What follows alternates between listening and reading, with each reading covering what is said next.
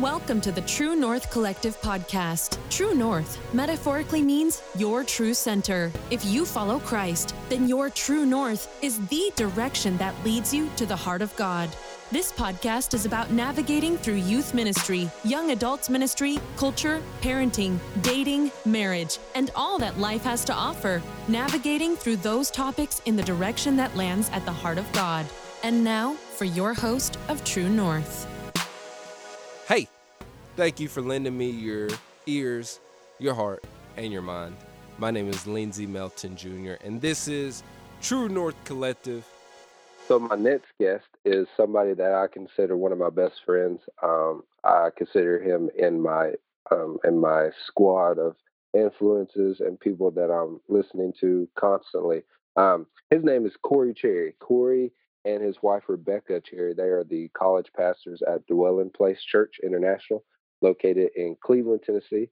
Korey, he's like I say, he's a college pastor. He's a leader, up and coming author, which I'm super excited about, blogger, speaker, and he's a phenomenal worship leader. Korey, how are you, man? I'm good. Thanks for having me.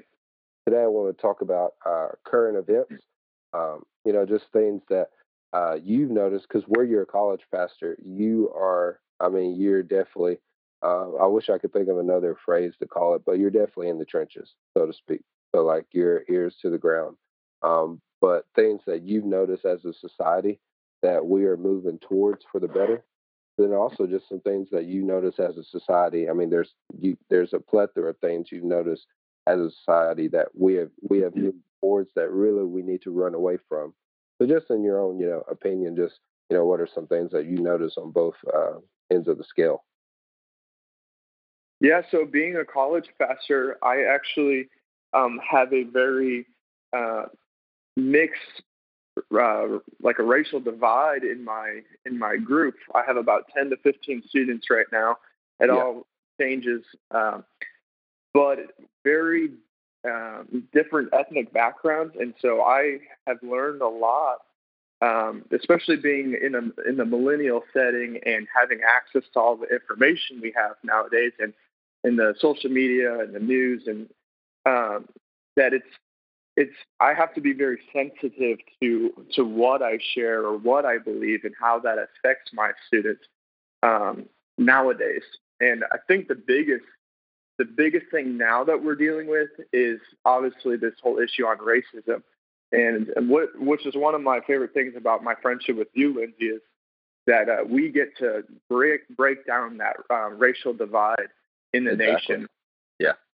And one of the issues is that in the church, racism in the church should be one of the very first things that we acknowledge, but we tend to overlook it. And so I'm actually very honored to be part of a church that is mixed racially.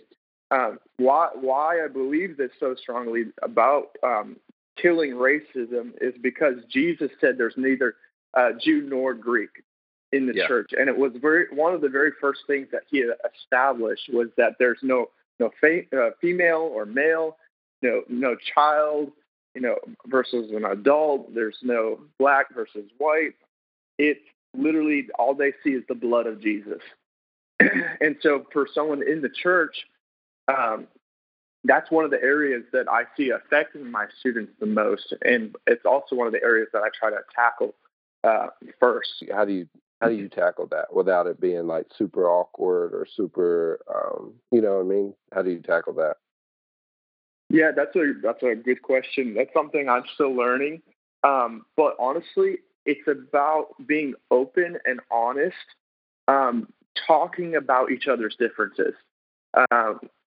One of my African American females, we joke in light of our differences, but we also use the joking around to bring up the hard questions, to bring it, use it as a place of vulnerability, to bring understanding to each other. And I like what Danny Silk out at Bethel Church says. He wrote a book called Keep Your Love On. And in that he says the goal of communication is not agreement, it's understanding. And when I heard that, it changed my whole idea of communication. that I don't necessarily have to agree with everything and everybody, but I do need to understand. And so, coming from different racial backgrounds, we don't have an agreement on everything, but exactly, yeah. I can come to the place of understanding who they are. And when I do that, and when I see Christ, that this is my brother, this is my sister, literally, not just figuratively, not just some super spiritual idea, that in Christ, when we die in heaven, we are all brothers and sisters, literally, but the kingdom of heaven is now on earth. And so I should see you know, my brother as my literal brother. And when that happens, and then I also come, even with a different racial background, and I come with the goal of, okay, I'm trying to understand, that brings unity, that brings change, that brings peace, and kills the racial divide that we are experiencing right now in the country. Wow. I never even thought about that. That's a really good quote. So I believe that, you know, just by that quote alone, if we really did see everybody as our spiritual family like that, do you think it would be harder to become offended, so to speak? Absolutely. If we were to really walk that out? Absolutely. I've done it even, and I'll change this example just for a little bit. Let's talk about lust for just one example. Yeah. Lust is rampant. Sex is rampant in the church just as much as in the world, even though we're called to be separate, and you still see the same issues in the church as in the world. And so in order to confront that, if Jesus said, if you look at a woman with lust, you've already committed adultery. Just look in your heart. Yeah. Well, what if I saw all my females in the body of Christ as my sisters? I'm not going to look at them the same. I'm going to look at them as I would look at my actual sister. Well, why do I treat my sisters in the church differently? Why do I look at them with lust? Or maybe not me personally, but as a whole, as males as a whole. Why would we do that? But if I changed just my thinking a little bit and I said, wow, you know what? That's my actual sister. I would treat her differently and I would look at her differently. I don't know if that answers your question or not. No, it does. I mean, that's really powerful. It's so powerful, but at the same time, it's really practical as well. I think that's what's blowing my mind about it. How, but honestly, it sounds like a beatitude. You know what I mean? Yeah. Well, the gospel is simple, Lindsay, and we tend to overcomplicate it.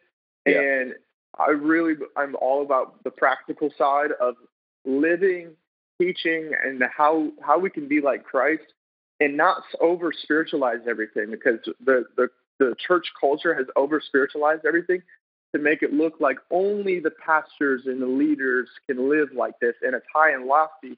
But Jesus said, if you believe in me, you're going to do these works. You're going to live like me, you know. Yeah. And so Jesus came to establish heaven in the everyday believer. To someone who believes, that says, hey, I confess Jesus Christ as my Lord and Savior. I believe he died and raised, and boom, he is in you. Jesus said, 1 John 4, I love it. He said, as he is, so are we in this world. So, and that's for everyday believer. And I don't know why we try to make it always put it off on somebody else's responsibility. I really believe this with my heart, is that it's time for believers to start taking responsibility for their own lives and their own actions and what we believe and what we think and how we view the world and the culture around us. The majority of the world around us looks at their cultural view through negative lenses.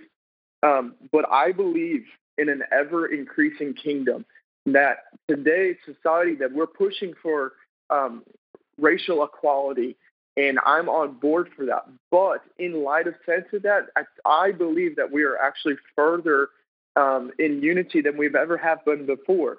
Now, on the flip side of that, I say in the States, that is, there is still more. I just heard the statistic the other day that there's actually more slaves as a whole and child labor, or what they call child labor, in the world in this day and age than any other time before. Wow. which is crazy to think about. So, in a global perspective, how much more is the church? How much more is there to be done still in the church? Now we've gotten so far in the United States, and we're going to keep pushing for further for equality and unity and peace. But we're still missing globally. There's still more to be done. So, but I like to look at that the kingdom is an ever increasing kingdom, and that it's better than it was yesterday. And so many times it was with news and social media that they always try to make it portray worse than what it actually is. I have a question for you. With the whole Me Too movement, especially where you're a college pastor, where you're working in ministry, it's really bad. My wife says it's because my heart is kind of innocent and childlike at times. But with the whole Me Too movement, I've kind of found myself really safeguarding the things I say and the things I do, especially around women, where we have women working in the ministry that I serve at. A lot of times sometimes I would, well, naturally at the end of service, I'd be like, man, it was so good to see you. And I would give them a hug. And I've taught this over with my pastor, but, now with all these different things coming ahead, I've found myself saying, hey, is it cool if we hug or a high five or whatever? Have you found yourself just kind of, maybe thinking about things a little bit more before you start doing them, or you kind of get what I'm saying? Yeah. Let me answer that question. So I'm married. My wife had a Me Too situation. I don't want to get into the details of it. And before I married, I knew that, but I didn't understand the depth of the trauma and what it does to a female mentally, emotionally, physically, and spiritually. And so I have had to learn what Paul says, to dwell with understanding.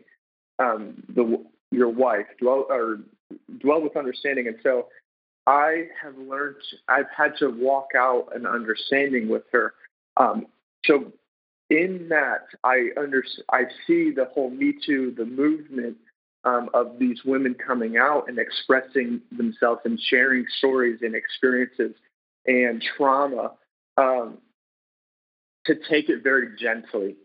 Yeah. I believe that there's the wisdom is that the first two things of wisdom is pure and then gentle, and the fruit of the Spirit is gentle. And so I really believe that Jesus walked in meekness and gentleness.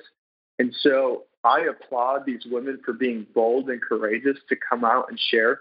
I wish it didn't take Facebook to do it. I wish someone that actually had a platform, or there's someone to actually talk to face-to-face, counseling, because we tend to use Facebook as a platform to do it. And it really doesn't, it inspires people, but sometimes it doesn't bring that healing that people are looking for.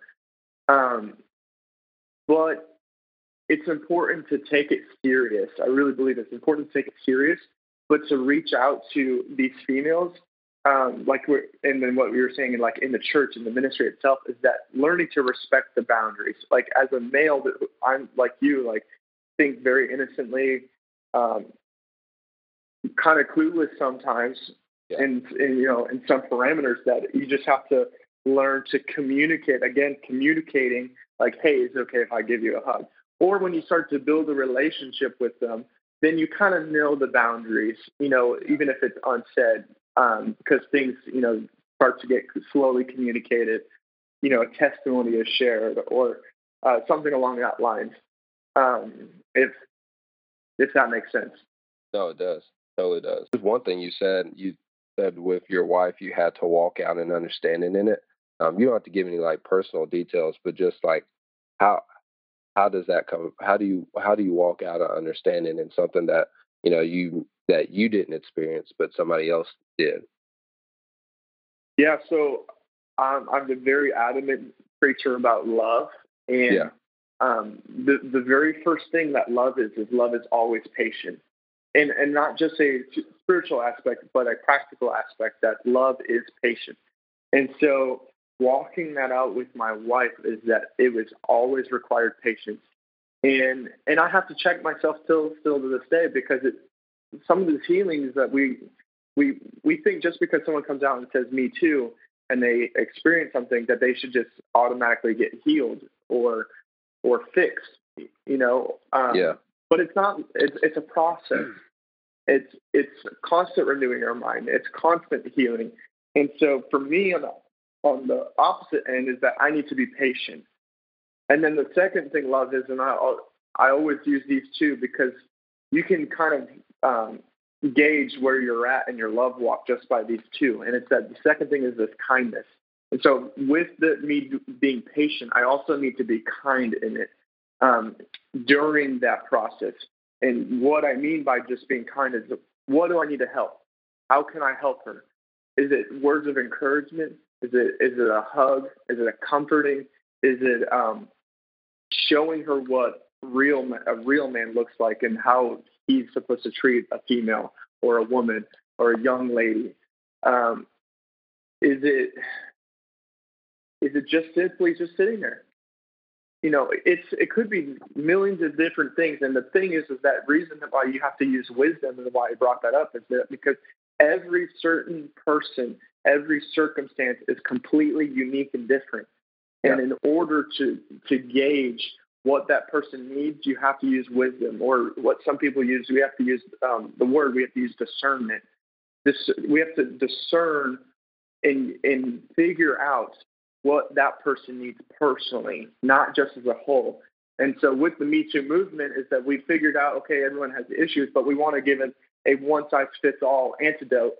And the kingdom doesn't work that way, and love doesn't work that way. Love is personal. And so with my wife, I have had to figure out, okay, what works for her personally. And what we forget is that, and I won't go into this tangent, but like love languages, how a person feels love, it's not how I want to give love, it's how that person needs to feel love. And so my wife is a physical touch person. She loves to be held, embraced. If she needs a shoulder to cry on.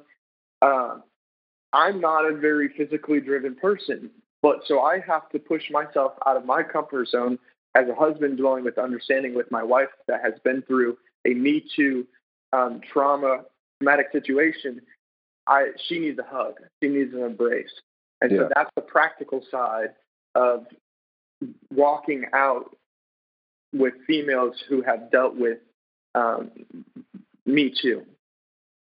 What's some things that you've noticed as a society we're moving towards, and you're like, okay, this is good. This is actually a good thing. Maybe whether it's in the church or outside the church. I'm going to change it up a little bit. I love technology. Yeah. I believe that the technology is a blessing and a curse. That I really believe inventions and inspirations come from God himself. And so I believe that he is all for technology and the use of it, because the gospel being spread is literally going global now. And we have access to information quicker than we've ever had before, like to the point where you and I could be, 3 hours away, and now we're recording a podcast for the world to be able to tune into. So I think that's amazing, and I love where we're heading in that direction. On the negative, though, on the flip side, is how much damage it does, though. Yeah.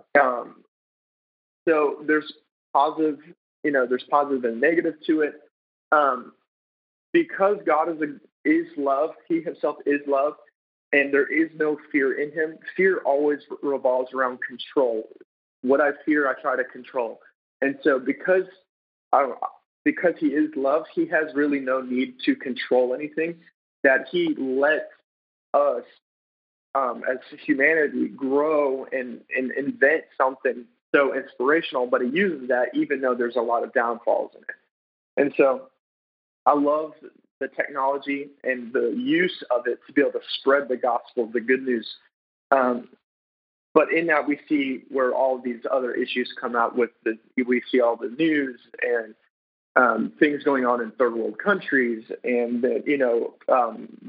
you got gun laws and gun control issues now going on, and racial barriers, and many, many different issues kind of exposing themselves However, I really believe that now it's the church's time and the opportunity for them to be the light, be true light. And what I believe the next movement, I'll say this going on to what we're talking about, the next move of God is, we all know that Billy Graham just passed away, and he was what they called America's pastor. And I really believe with his passing, that evangelism, he had one of the strongest evangelistic giftings that we've seen in modern era. And that mantle, that torch, the baton has been passed on to the next generation, which is, I would say, the millennial generation, our generation, you and I, Lindsay, to reach the next. Now, what the problem is what I see is that in the technology age that we live in, is we have access to so much information. God now has to step up his game and he has to beat us again, so to speak. I'm using that in a light term, but he has to outsmart us for what's next. Well, how do you outsmart someone that has access to everything? So I believe is that the only way to do that is that you go for the heart, because the heart of man is the only thing that God knows that man can't access to. And what I believe the church is moving to next is that God has restored the gift of evangelism, healing, the belief of the prophetic, and he's going to combine all of that together. He's built a line upon line and precept upon precept to create this movement of now prophetic evangelism. And I really admire guys like Sean Bowles, Bill Johnson, these guys that are really paving the way of saying, hey, we believe that God speaks, but that also on the foundation of that he is love and he wants to reach the world. And so what I see God doing is that he's raising up the church in a new identity, to believe that he is love and that he speaks for today and that he loves the world so much that he wants to send us out to go into the world, to preach the gospel, to lay hands on the sick, to cast out devils, and to see the church expand, to see the kingdom of God grow and souls come to Jesus. And I really believe that we are now, the church is now going into society, that it's no longer just the church and then the world. It's that the church is going really into the world. And what I mean by the world is meaning into the realms of government, education, music industry, movies industry, Hollywood, and all the different other little industries, some businessmen. Because the disciples, Jesus sent them out, and they were all businessmen, and the businessmen is what really get into the marketplace, men, to get into the world, and to bring change. Those guys are the change agents to the world. And I believe that we will see, when the church rises up, we will see the unity that we're looking for for America. We will see the healing that needs to come to this place. And so I hope that answers the question. I kind of went off a little bit, but I'm pretty passionate about that stuff. No, it does, and I'm glad you mentioned Billy Graham, because I wrote down and I just forgot to ask, but that's one of the things I was going to ask you about, because you had posted, I guess it was the day after he died, or maybe the day he died. I can't remember the exact date, but it was around that timeline. Just your heart about that, and you was encouraging all of us that there is a mantle that has been left for us to pick up, and not just walk but run, so to speak. People that are listening, where can they stay connected with you at? Just go and give them some information real quick. Yeah, so my name is spelled a little weird. It's Korey, and then cherry, like the fruit. So I'm on Facebook, I'm on Instagram, I'm on Twitter. Instagram, it's Korey_Cherry. Instagram, it's Korey Cherry 444. And then I have my own website. It's www.koreycherry.com. And I am preaching at Dwelling Place Church International this Sunday morning. You can tune in live if you want. Sunday morning at 10 It is dpci.tv. That is their website. You can check them out. But I'm also, all social media platforms. And even if someone wants to personally email me, my email is koreycherry@hotmail.com. It's fairly simple. So, but yeah, I'd love to connect with anybody and everybody. So any media platform, social media platform, anybody can hit me up anytime. We'd love to share my heart with them. Thank you so much for tuning in to True North. We hope you'll join us again next time.